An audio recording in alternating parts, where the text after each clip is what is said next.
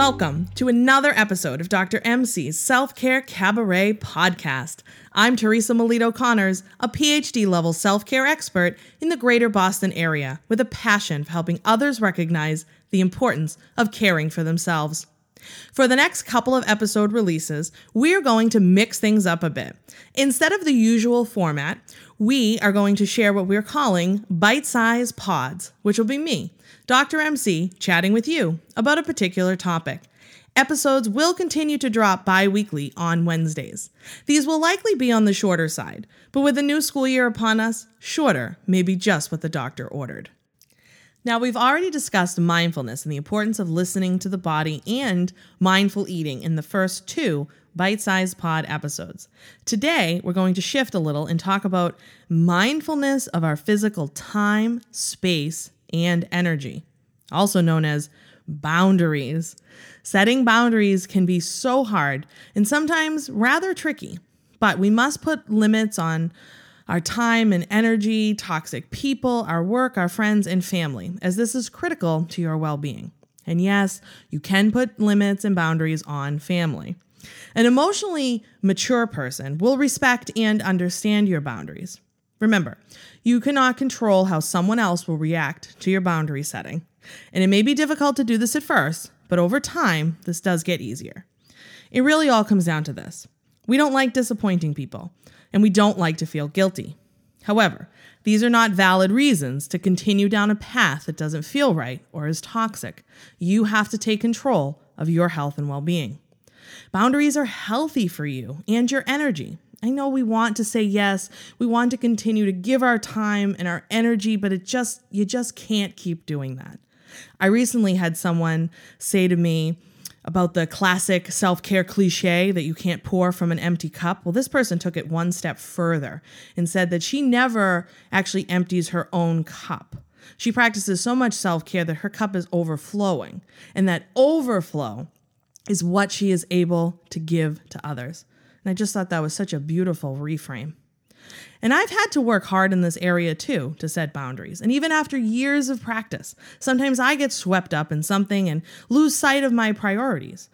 This causes me to have to take a step back and reorient myself to my goals and my priorities before I can say yes or do whatever it is that the person is asking me to do. And sometimes I can, and sometimes I can't. And you'll find the same for you as well. And there are people that no matter what, will continue to violate your boundaries. These are toxic people, sometimes referred to as energy vampires. But just like everything else, again, with self-care, you get to decide.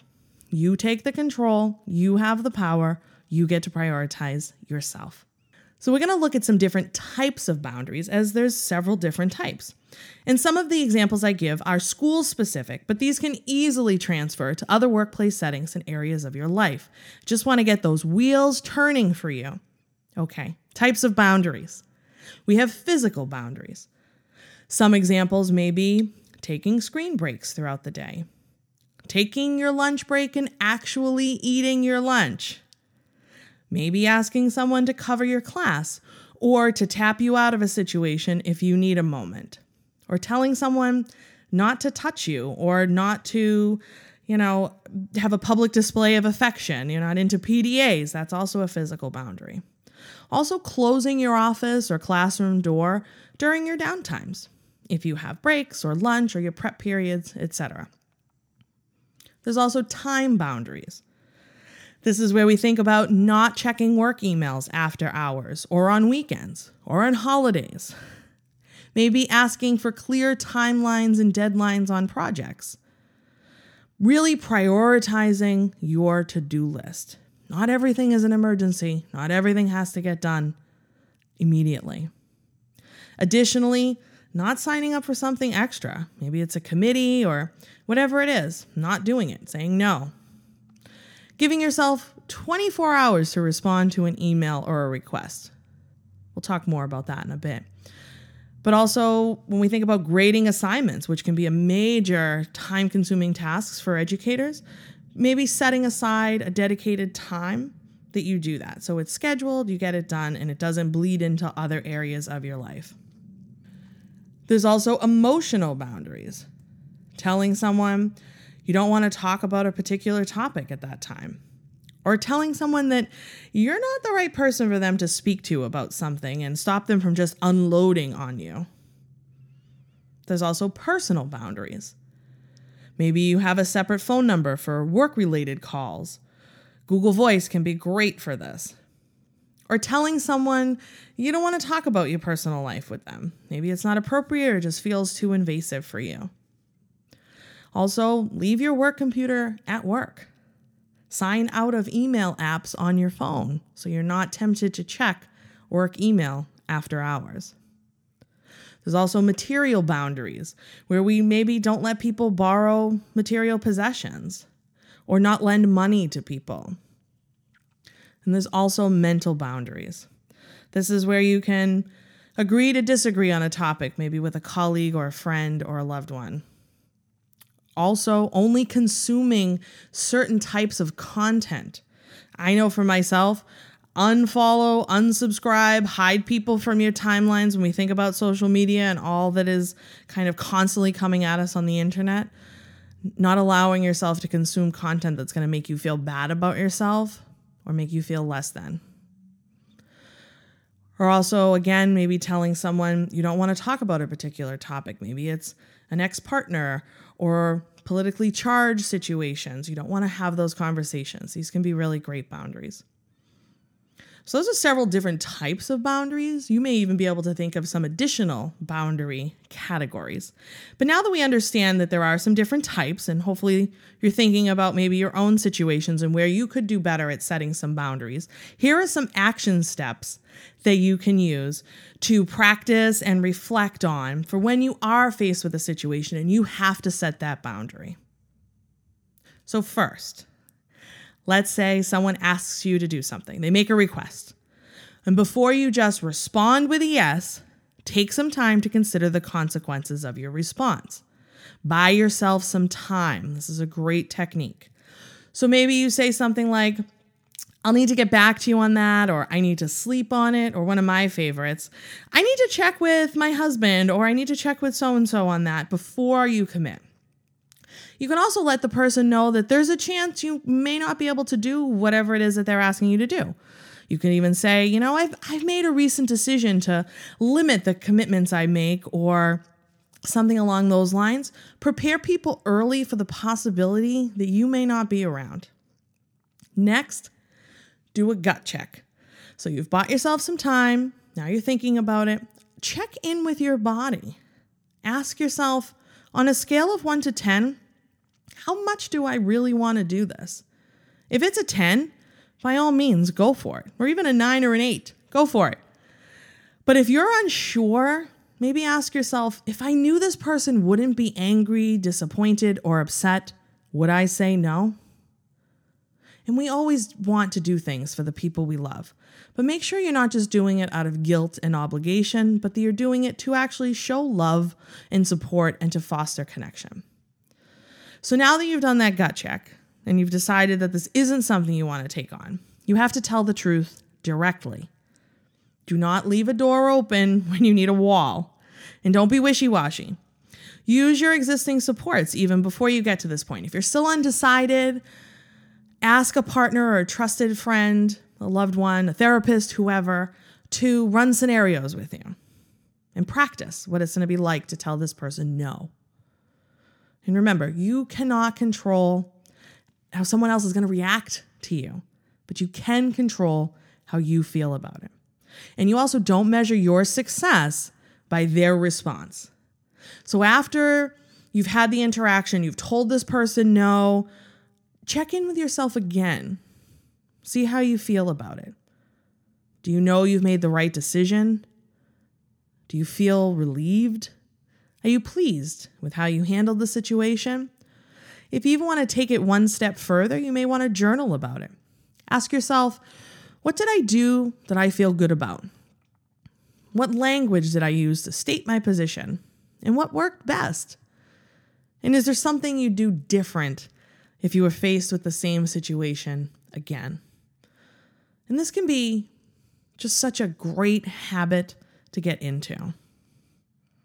Some people might get mad, Again, we talked about in the beginning that emotionally mature people are going to understand this and respect your boundaries, but there are people that just won't. And that's okay. It's not about them. It's about you. Never ignore your intuition. You get to prioritize your tasks, and your body will tell you, your gut will tell you when and if you should take on new requests or if you need to set a boundary. So I hope this is resonating with you, and maybe you need to adopt a new mantra or affirmation for yourself. So I'm going to share a few and see how these work for you. And maybe if you like it, write it out, print it out, put it as a background on your phone or on your computer, put a sticky note on your mirror, put it wherever you need to be reminded about it. So let's see how we feel about these affirmations and mantras. My boundaries are part of my self-care.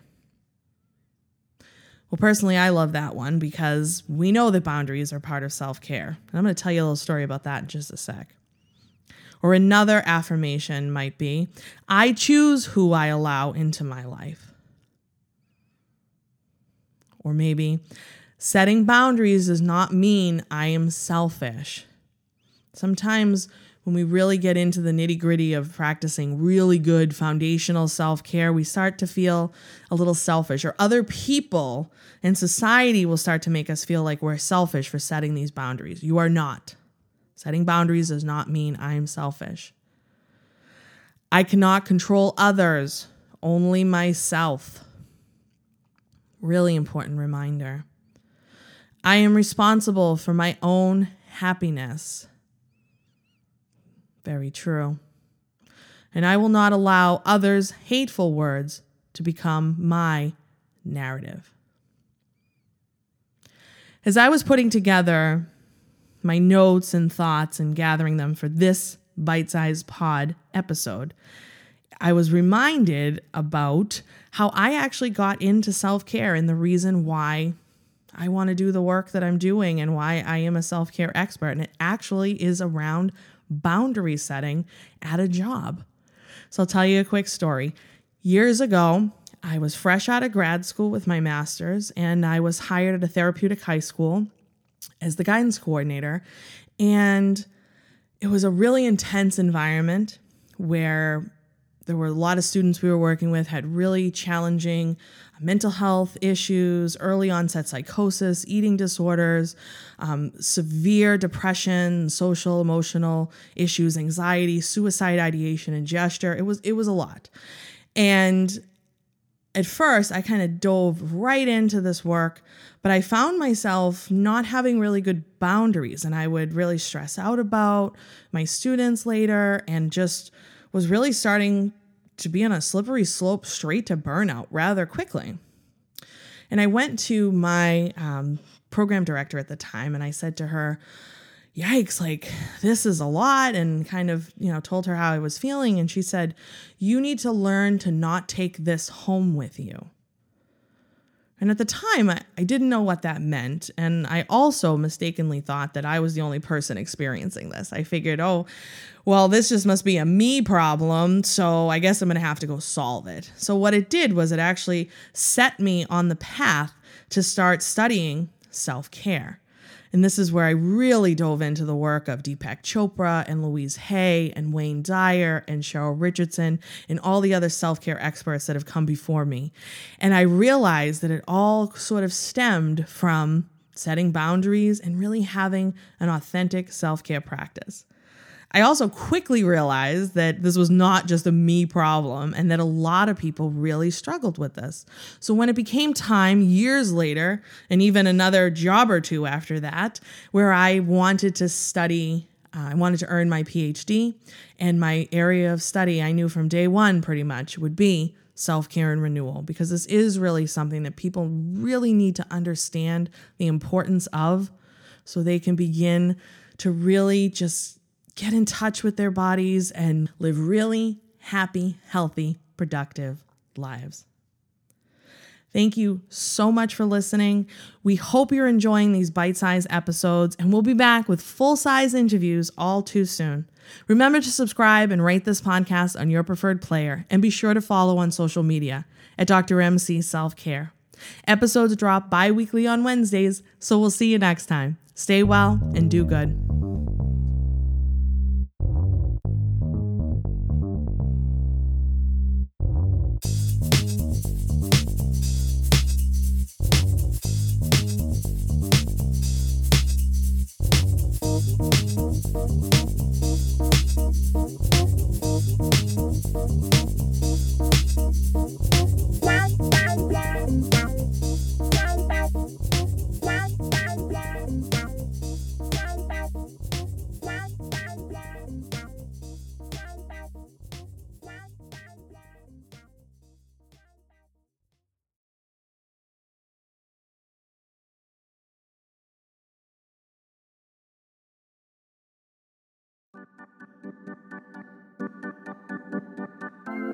Are you looking for exciting, engaging, and useful professional development and workshops for your school, business, or organization? Well, look no further.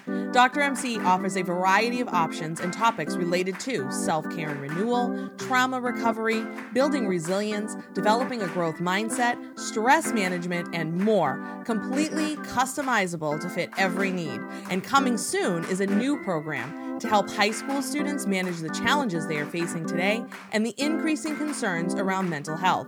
Visit drmcselfcare.com to learn more and request a session.